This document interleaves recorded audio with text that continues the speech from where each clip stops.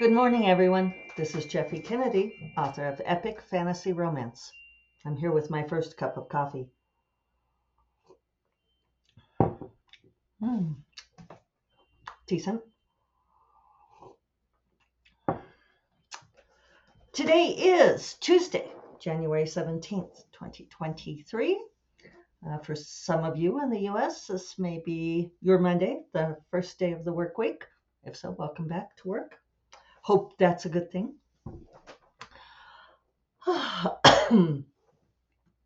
Let's see. So I did work yesterday. The good news is I did finish that revision of Bandits, and I sent it to Agent Sarah.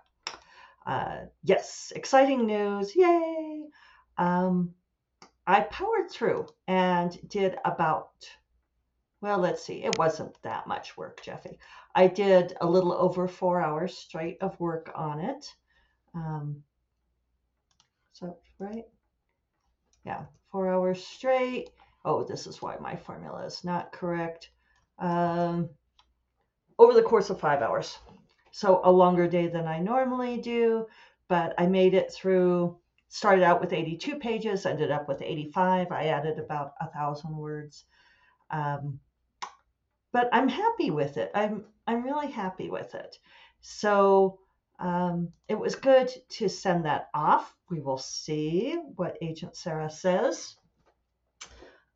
Thank you all for the kind words of support from my thrashing last week on the topic of it being cross genre. I decided to leave it that way. And I'm glad that you all think so.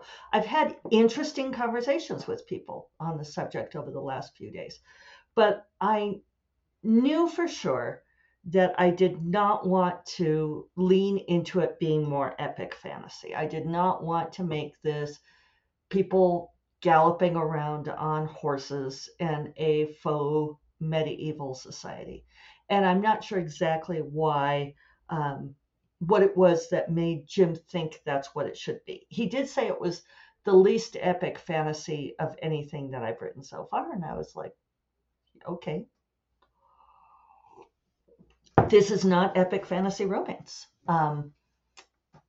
There are romantic elements, but the focus is not romance. And it's, yeah, it's a different thing. And so when I talked with Jennifer Eastep about it, we were talking about the fact that, like, my other option would have been to lean more into urban fantasy, which this is decidedly not. This is alternate world fantasy. It's high fantasy, I think. It's high fantasy with a twist. Maybe a high fantasy heist. Maybe that's what I'm going to call it. In fact, let's just write that down. I was thinking what I should do is just go ahead and write up a synopsis for Agent Sarah because I know she's going to want one. And I might send her that it's a high fantasy heist. Oh yeah, but Jennifer and I were talking about the fact that urban fantasy is a very hard sell to trad right now. That in fact, so here's this thing. This is what agents do.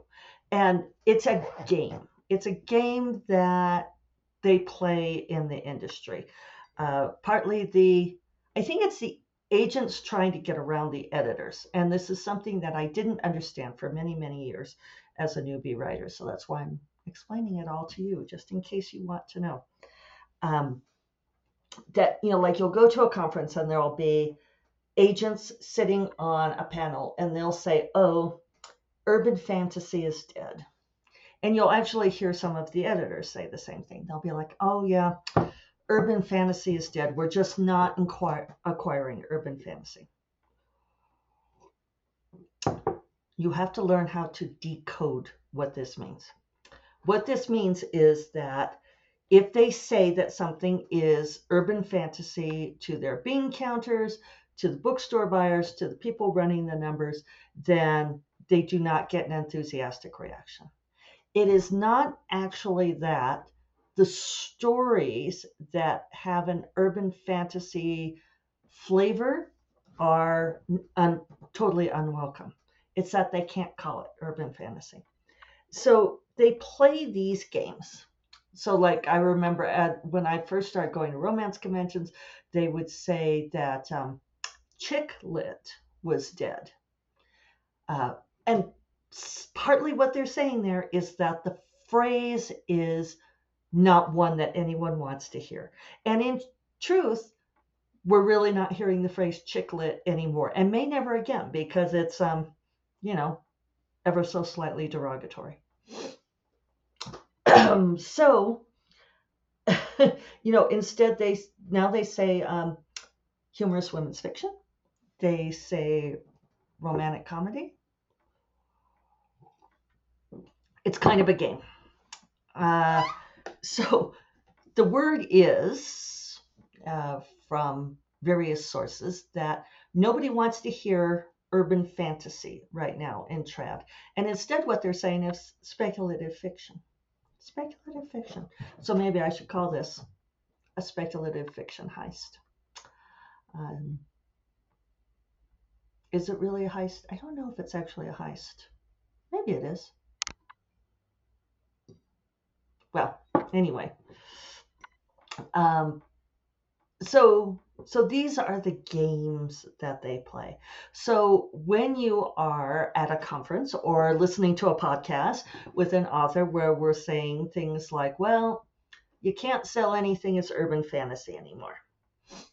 That means that if you go to an agent or an editor, and I'm telling you all this is true right now, and it's been forming for years, and I feel like we're just like up against the wall, where urban fantasy has kind of lost its meaning as a phrase, as a genre, and you just can't call a book that you're trying to sell urban fantasy anymore. I'm sorry. Call it something else. Figure something else clever to call it. So one of the interesting conversations I've been having with people about the whole cross-genre thing is that in some ways, and this was interesting to me. So my friend Kelly Robson said that, and I'm going to quote her, that she thinks cross-genre is very up to the moment. Interesting, huh? So here I am, this person who has always been somewhat fatally cursed by being cross-genre. And Kelly is saying she feels like it's very up to the moment. In some ways, I think being like epic fantasy romance is no longer all that cross-genre. It's become a genre, and having romance in there isn't the anathema that it once was. Now, Kelly points out, and I think this is very interesting, she says that she feels like a lot of the most successful stories of the past few years, and she's talking science fiction, fantasy, speculative fiction, that they are cross-genre. Gideon the Ninth is fantasy, horror, science fiction. Murderbot is definitely cross-genre, and we all love Murderbot. And I think this is a really interesting point. She also says that readers younger than we are perceive rigid genre categories as old-fashioned, and they just want a good story about people doing exciting things. And I think that's really true. And I think self-publishing has really influenced that. I think traditional publishing has been slow. I almost feel like we can't, saying traditional publishing has been slow, period, is just, I don't know, redundant. It's the Department of Redundancy department. Traditional publishing is glacial about catching up to trends. So, after having lots of conversations with people, talking about it extensively with Jennifer in particular, because Jennifer agrees that the Bandit story is cross-genre, but she also feels like that's part of what makes it unique and charming, which is what I also think too. And Dorinda thinks that it is. I think if I tried to lean it in one direction or the other, I think it would lose that special sauce. And and it's funny because then people come back around to, well, you have to write the book of your heart. You have to write what you want to write, which I absolutely agree. It's totally true. And yet at the same time, it would be nice to have people pay you to write what you want to write. Not always the same thing. So, um, yeah, I finished the tweak. I think it's good. I sent it to Sarah. I might write up this synopsis while it's in my brain this morning. For me, writing the synopsis of a book I have not yet written is lots of hand waving because I don't actually know what will happen. But I think this story has a fairly, I don't want to say predictable arc, but straightforward arc, perhaps. Yeah, so I'm going to try to write up some of that. And then we'll see what Sarah says. If you all want to light a candle for me, sacrifice a plot bunny for me.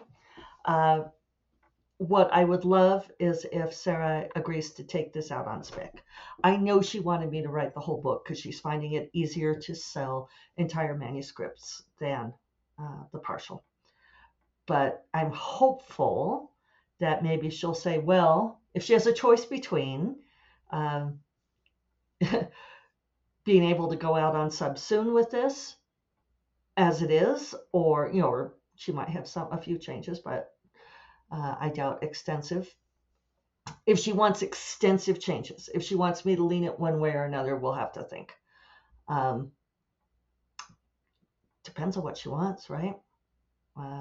Because I don't know if I want to make it like horses. Horses. Nothing wrong with horses. Love horses. I just don't think the story would work with horses as the transportation device. I probably haven't been clear on that.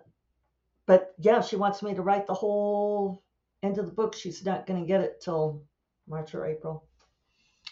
That's just how it is. Yeah.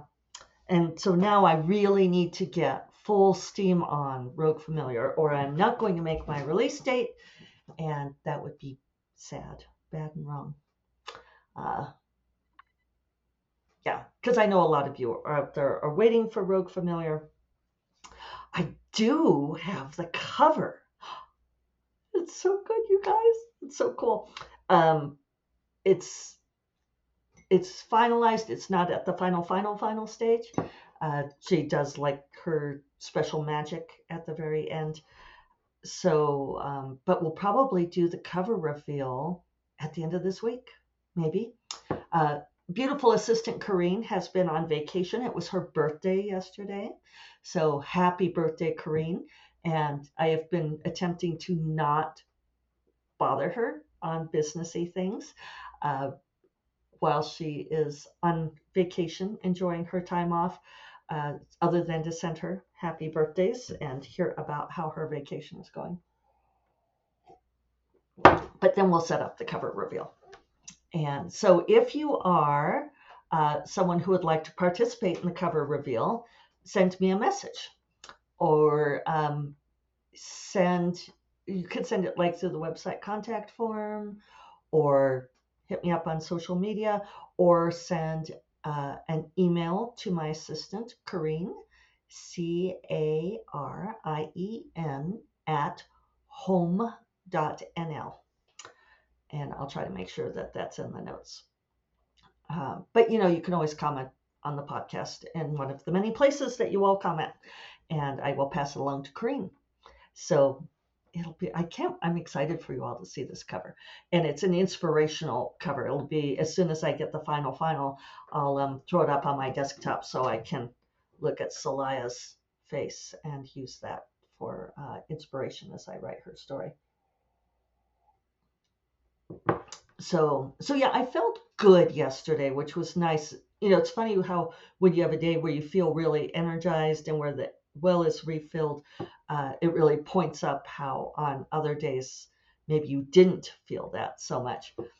So I was definitely feeling on the ball yesterday. Maybe did a little bit longer day than I should have because I'm feeling a little bit more tired today. Um, I also woke up this morning feeling a little sniffly and headachy. Not terrible, but definitely sinusy. And I was around people this weekend.